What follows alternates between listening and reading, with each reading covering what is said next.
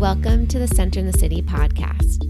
I'm your host, Wade Brill, and during this series, I'll be interviewing various thought leaders, wellness experts, and humans on how they practice sustainable self-care and mindfulness. We'll get real and raw, talk about the light and the shadow side of self-care and mindfulness, and how we can actually stay centered amid the chaos and the hustle and bustle of our modern day world. So settle in and get centered. This podcast episode is brought to you by Centered in the City, a virtual on-demand self-care and mindfulness platform with over 100 different meditations, journaling prompts, nourishing recipes, and Pilates flows, all designed to support you feeling calm, focused, and energized as you live your life in this modern day world. For more information, head on over to centeredinthecity.org and claim your 7-day free trial. Notice how much better you will feel by having a consistent practice to support you staying centered. In today's podcast episode, I get to interview one of my really good friends, Kristen Nash, about her journey into motherhood. This isn't your typical journey. We talk about her road of infertility, how she managed it, how she practiced self-care and practiced staying centered amid the chaos of infertility. And we get to hear about the lessons she's learned, how she is integrating these lessons into her life as a mom of 2 beautiful children under the age of 3. A little bit more about Kristen is she is also the co-founder of Havium, a Seattle-based company that helps people invest in real estate with data-driven concierge-style platform. She also has 10 plus years of background as a professional dancer and choreographer, as well as a Pilates instructor and holistic nutritionist. Kristen and I used to teach Pilates together, and I got to learn so much from her about movement, about being in your body. I also got to be a witness experiencing Kristen battling this journey of infertility and being a friend to her on the outside of a friend having a really hard time. And I think her story is a really beautiful story and also one that teaches us all, whether you're a mother or not, or want to be a mother or not, about life lessons and our choices. So settle in and enjoy.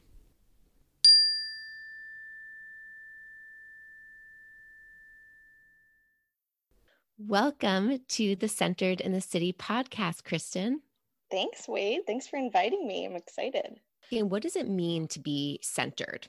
As you know, I'm a mom of 2 now and 2 kids under 3, and I run a business. So there's a lot going on. And I think for me, just being in a sense of going with the flow generally in my life and being able to roll with imperfections.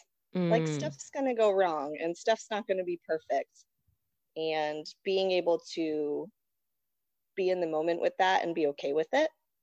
Like, for example, my toddler, the other day we were in line at the checkout at the grocery store, and she freaked out because the cashier had to, swipe her Larabar across the belt before she could have it.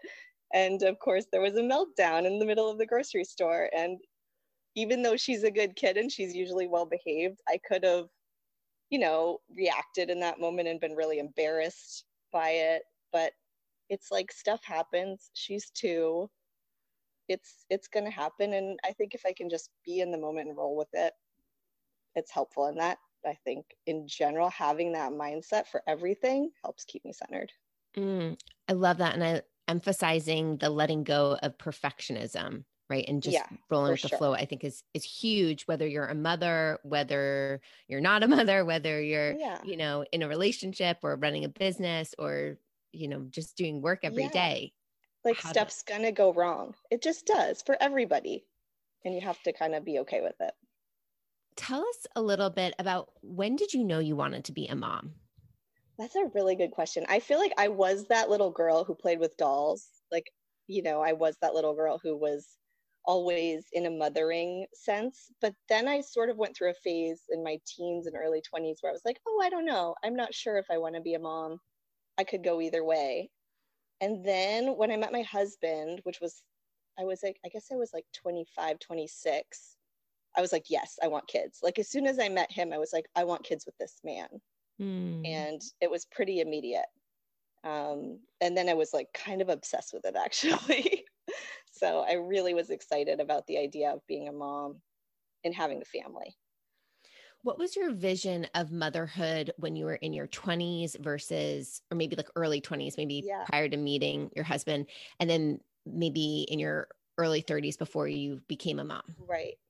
I think it's interesting because when you're in your early 20s, you're in a phase of you're out of college and you're building yourself and your career, and everything's really focused on the self. So it's hard to picture sometimes what that's going to look like and how it's going to fit into everything, because there were so many things I was interested in. Like at that time, I was a professional dancer, I was teaching Pilates, and I was working as a nutritionist with my Pilates clients. And there was just so much to think about and so much to learn that I was really just engrossed in all of that stuff. And it was hard to picture how children would fit in. But then later, you sort of evolve, and those things become such a part of you that you have space. There's a little more room, I think, for something else to come in. And for me, I was excited about bringing kids into that mix in my life. Tell us about your journey to motherhood, because you have obviously a very interesting story. And it's one of the reasons we wanted to have you on the podcast. I'd love to hear it. And then I'll probably ask follow-up questions in between.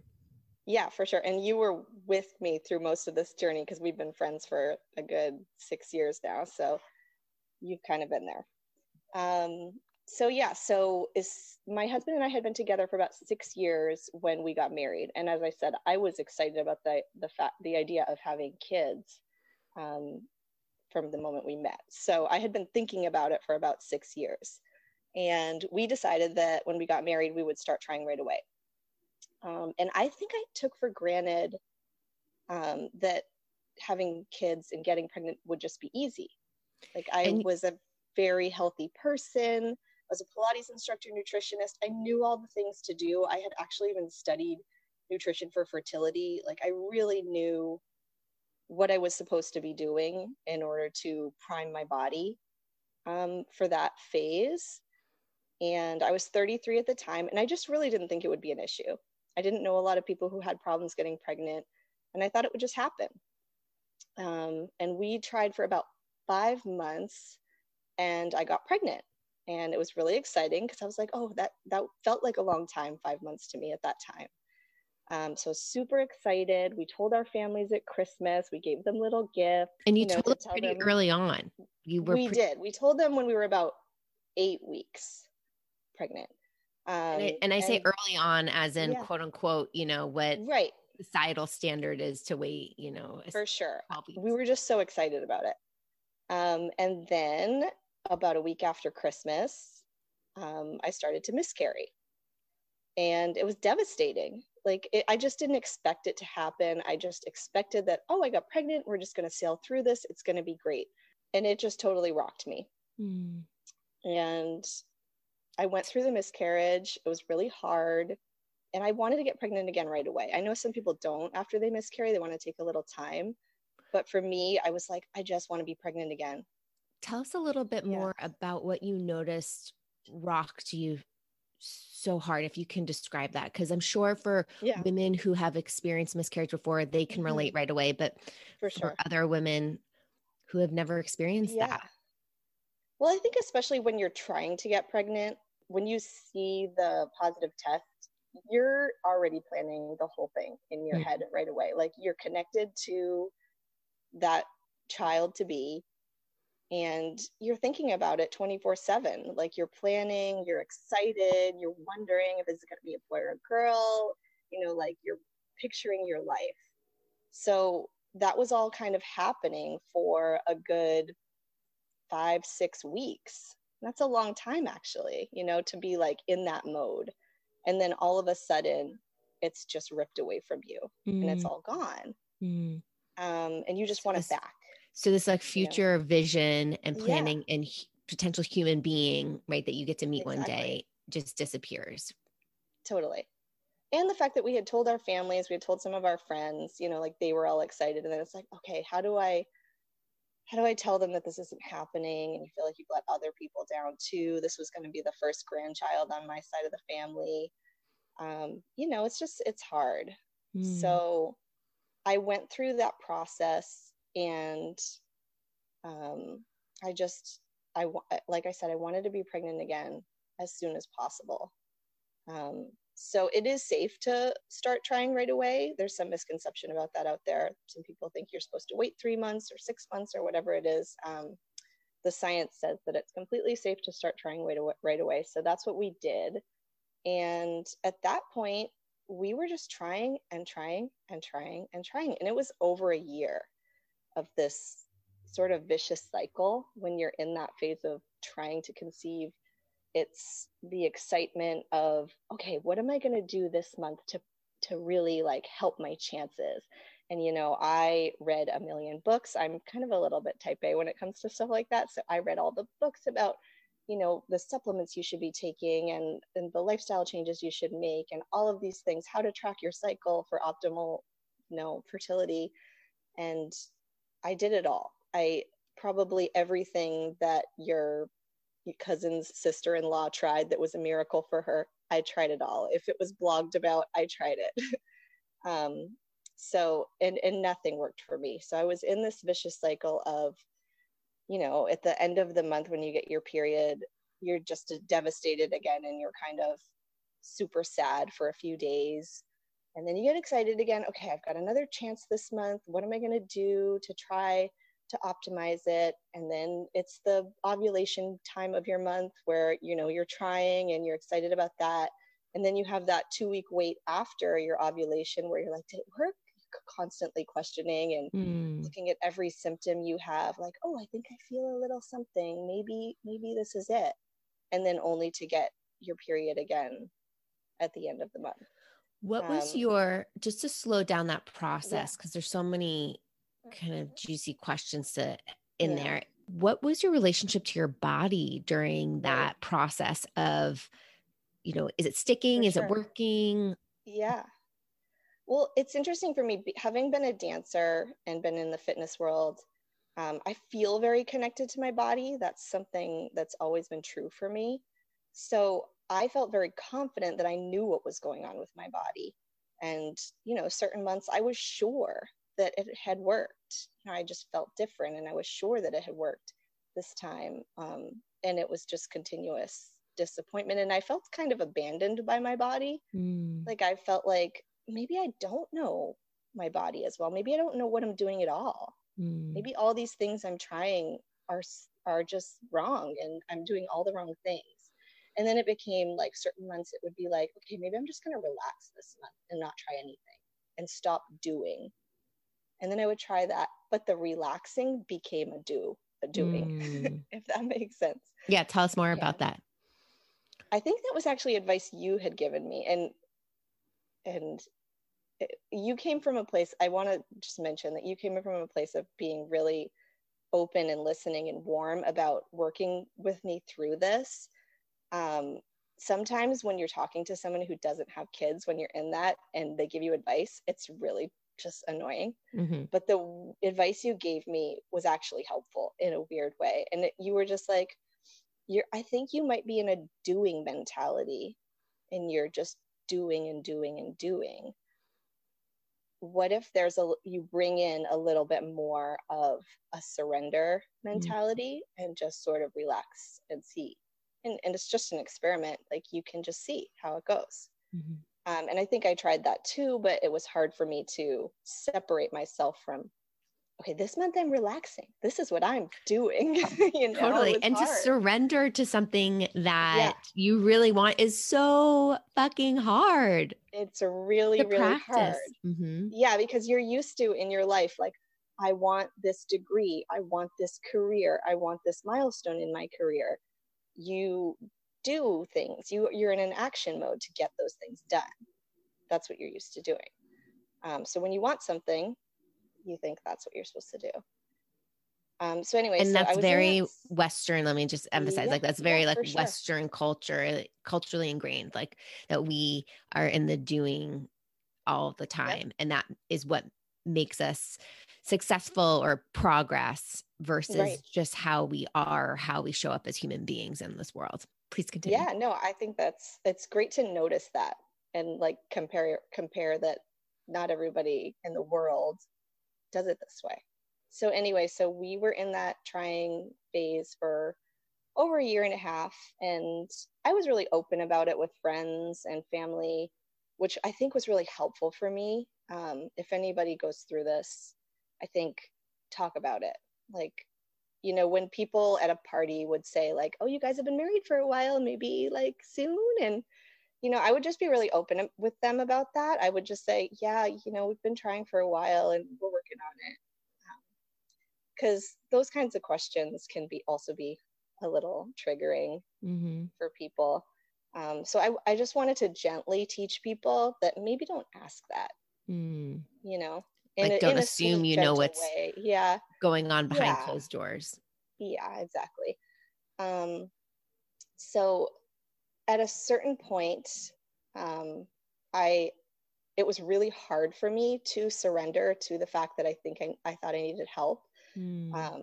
Because I was so naturally health minded. I didn't want scientific technological intervention. I just really wanted to avoid that if I could. But it got to the point where I was like, okay, I can't go through this cycle anymore. I'm so sad and devastated at the end of each month. I can't live my life like this. In the end, what I want is a family.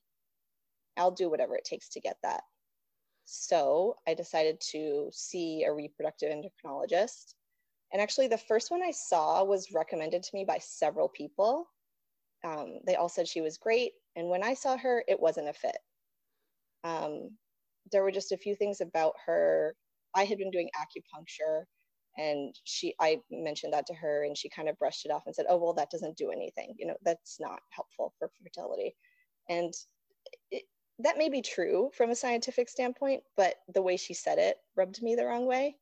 And she said, "Well, let's jump right into IVF. Let's just go for it." And I wasn't ready for that at that point. I needed a little bit of a hand holding and a slower introduction into all this stuff. So it just felt like a lot. So I ended up seeing somebody else. And I felt much more comfortable with the second doctor that I saw. She was listening to me, and it felt like she was able to work with me with how I wanted to do it. Which I just so want I think it's important. emphasize how important that is to feel comfortable with your practitioner. Yeah. And that you have a choice. Like sometimes I know that the medical world can be so daunting to navigate, to find doctors, to make appointments, to wait, all of that stuff. But to find somebody that you feel comfortable with and that you feel like is speaking your language and that you can co-create a plan that you feel good about is so huge. So that's awesome that you listen to your gut there. Yeah, for sure. I just knew it wasn't the right fit, and there were other options out there. So why not explore those? So we went through the process of, the testing, and my testing was pretty inconclusive. I was kind of like right on the line of maybe having lower ovarian reserve. And I was, just to give it context, I was 33 at the time. But it wasn't anything that was diagnosable. So they diagnosed me as unexplained infertility, which is a lot of people who go through this are unexplained. So we decided to try IUI, which is just essentially, I guess we'll call it the turkey baster method, which is what they do. So we did that, and I thought that would work. I was like, yeah, this will work. Like, this is all we need. We just need this little boost and it'll work. And we did it twice and it didn't work. And tell us a little bit about what the turkey baster method is. It's pretty non-invasive. Basically, you go in with your partner and your partner produces a sample. They do something to the sample. They like wash it and sort it so that they're like getting the strongest. Yeah. And then they time it with your ovulation. So you come in on the day that you're ovulating, and they're testing you, ultrasounds, blood draws to make sure that they're getting the right timing. Go in and they just put it in. It's very simple. There's no shots, none of that involved. And you see what happens. So basically they're getting it closer. They're putting the sperm right into your uterus. So it doesn't have to travel. It's getting right to the spot that it needs to go. So we did it twice and it didn't work. And that was really hard because they're relatively expensive. They're not nearly as expensive as IVF, but it's some money. So if you're going to be doing it 6-7 times, you're going to be shelling out a lot of money. So at that point, we were like, okay, let's just do this. Let's bring out the big guns and try IVF. And I was really lucky that it worked for me the first time. It was a really hard process to go through, as anyone who's gone through it knows. Tell us what's really challenging about it. So obviously there are hormone shots.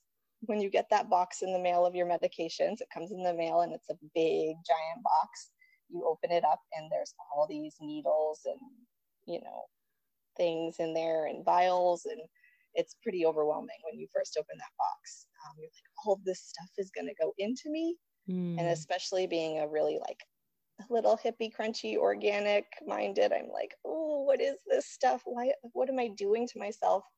But again, I was so ready at that point, and it was a lot about surrender.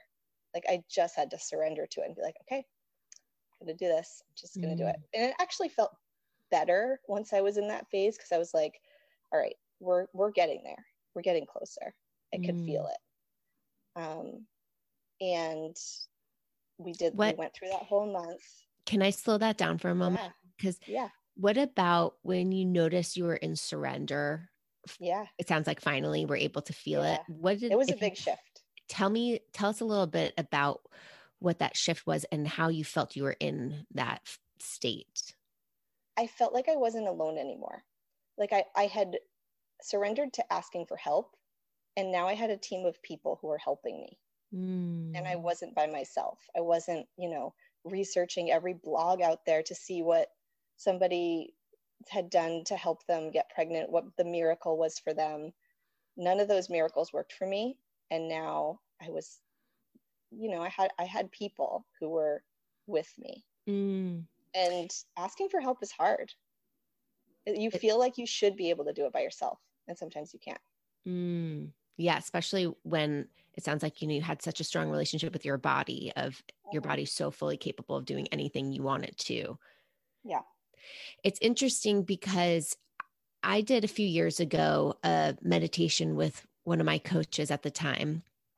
And a message that came out of that meditation was for me to surrender. And this showed up in my around kind of working through some things with my business. And I was like, what do you mean surrender? I was like, I'm a cancer survivor. I don't surrender. To me, the word surrender meant the sense of giving up. It meant this thing of not doing, not how can I surrender? That means I'm not a part of my life.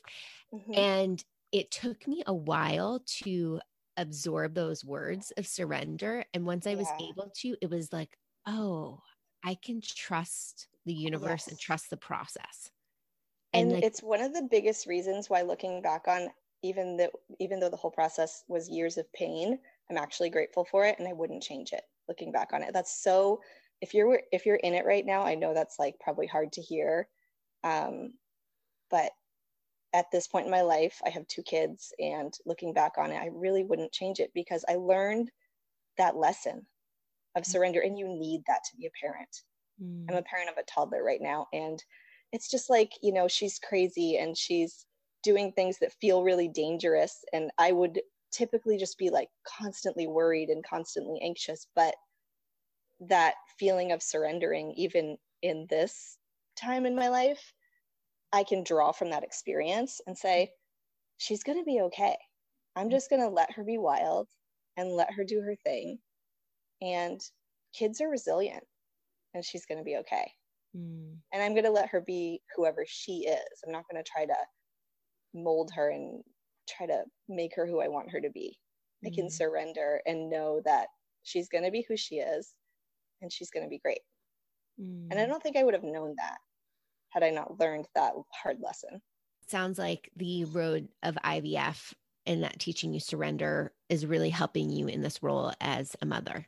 Yeah, absolutely. Tell us about the rest of your process. You did IVF, it worked the first time. Mm-hmm. How was your mental state, emotional state as you were then going through pregnancy? Because you had been pregnant before.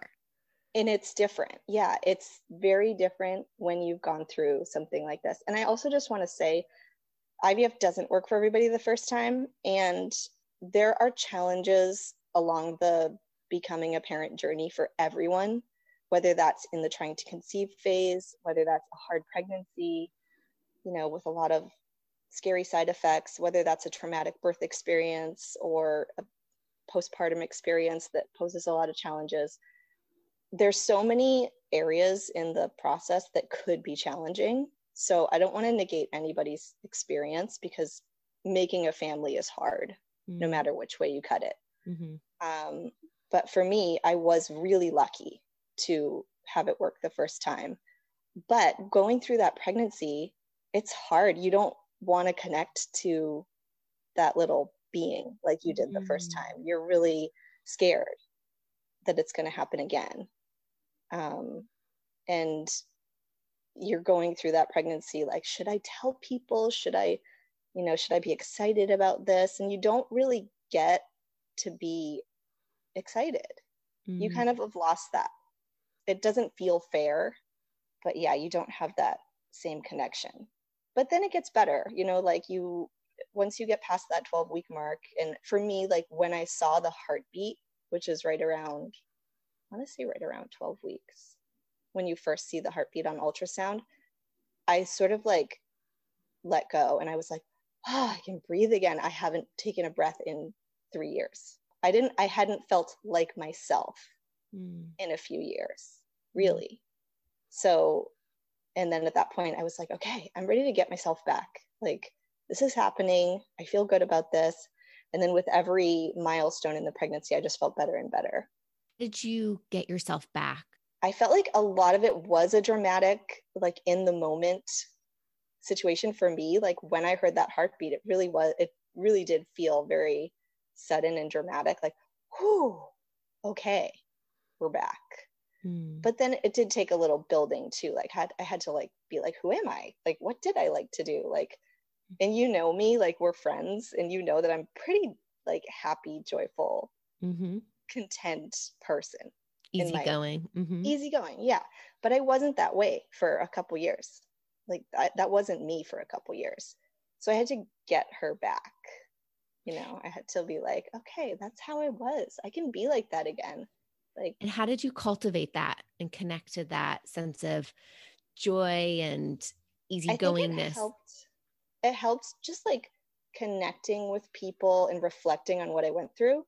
Again, talking about it, like being open about it and not hiding it. When I would get into conversations, even with like a random person at the dog park, like if something about like having kids came up, like I would just mention it. And I would open the door if they wanted to talk about it. You never know who's going through something. And I think the more people are talking about this, at that time, I guess it was 2016, 17, no one was talking about it, really. Like people weren't sharing on social media, oh, I had a miscarriage. That wasn't happening. And it's changed. I feel like in the past couple of years, I'm seeing that more and more, which I love. Like I'm happy that people are being vulnerable and opening up and talking about it, because it's just helpful for everybody. Like I think it's going to help people not be where I was at 33, being like, oh, getting pregnant's easy. I'm just going to try and it'll happen. It might not. Like you've got to be open to whatever experience life throws at you. So it sounds like connection was a huge saving grace tool for you to connect with people, to be vulnerable, to share your story. And then also I heard like help anybody else who might be going through something similar and know that you're not alone. Yeah. I mean, if I had that more when I was going through it just, every little interaction I could get with somebody who got it was amazing. Like it just helped me so much. So I want to give that to people. And I think it's hard for, especially people going through it, to see somebody, like I would see somebody on the street with 2 little kids like me right now, like a toddler and a little baby strapped to them. And I would just be like, oh, I'm so jealous. Like, I want that. And I would be like, they probably had such an easy time and it was so easy for them, but I didn't know their story. Mm-hmm. And people don't know my story now when they see me walking down the street. We can't make assumptions, right? We can't Yeah. let our monkey minds, as a term is Go coined there. in Buddhism, to just Yeah. create these stories and create all of these what ifs. For sure. Tell us what other lessons you've learned from this journey, because then you had Yeah. a second kid naturally. So Yeah. So that's the other thing that happened for me is my son, who's 3 months old right now.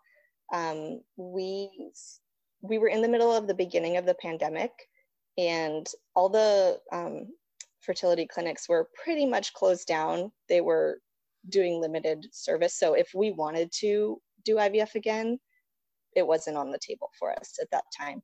And we were ready to start trying for a second. So our mindset was, you know what, let's just start trying naturally. It probably won't happen because we've tried naturally so many times and it's never happened. And we'll just wait and see. And if when they open up back up again, we can go and do IVF again. And it happened on the first try for us, the second time around, which was crazy and shocking and surprising. And it rocked me in a different way because I was like, oh, I'm pregnant again. Okay. I wasn't expecting that to happen. But it was also kind of like a redemption too, because I was like, oh, I can get pregnant naturally. I just did. And that was cool in a different way. And again, it doesn't happen that way. For everybody's story is so different. Some people get pregnant really easily the first time and then have secondary infertility and just it doesn't work the second time. And I was the opposite. But you just never know how it's going to shake out. And how did getting pregnant easily the second time naturally change or maybe affect your relationship with your body? So that pregnancy was harder, but physically, but I don't know if it was actually harder physically or if because I didn't go through so much pain and trials to get there, I wasn't as, I don't know, I don't want to say not as grateful for it, but when I was first pregnant with my daughter, it was I was sick every day. Yeah. But I was so happy that I was You're pregnant. vomiting, I didn't care. Happy vomits. Oh my God. I was happy vomiting. I was every time I vomited, I was so psyched. Because I was so grateful. It had just been so long.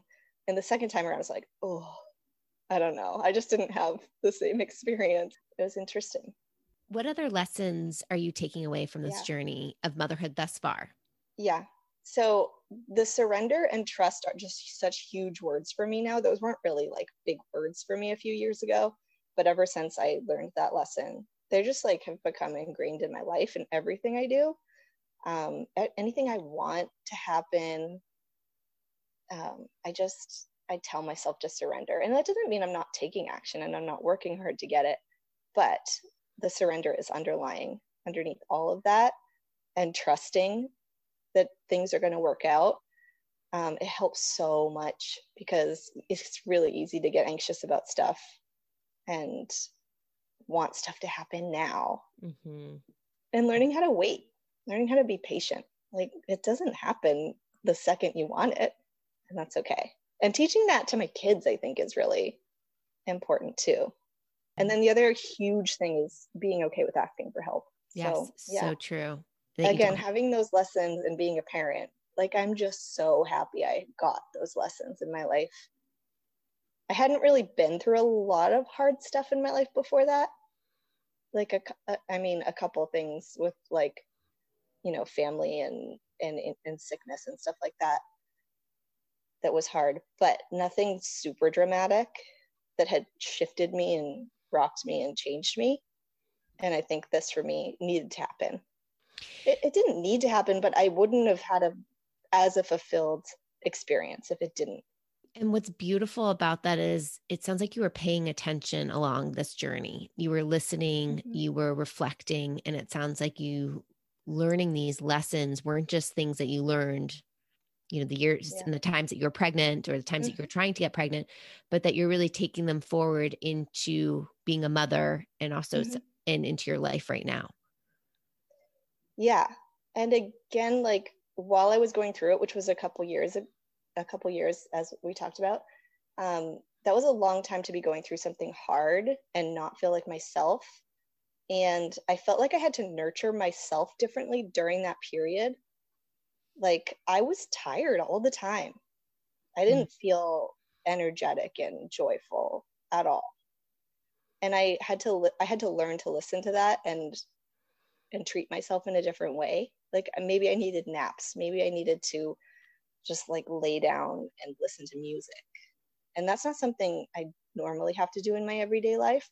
But, you know, if you're dealing with an illness or something traumatic going on in your life, something just difficult going on in your life, difficulty with a relationship or whatever it may be, your body, your physiology is actually operating differently, and you need to nurture yourself in a different way.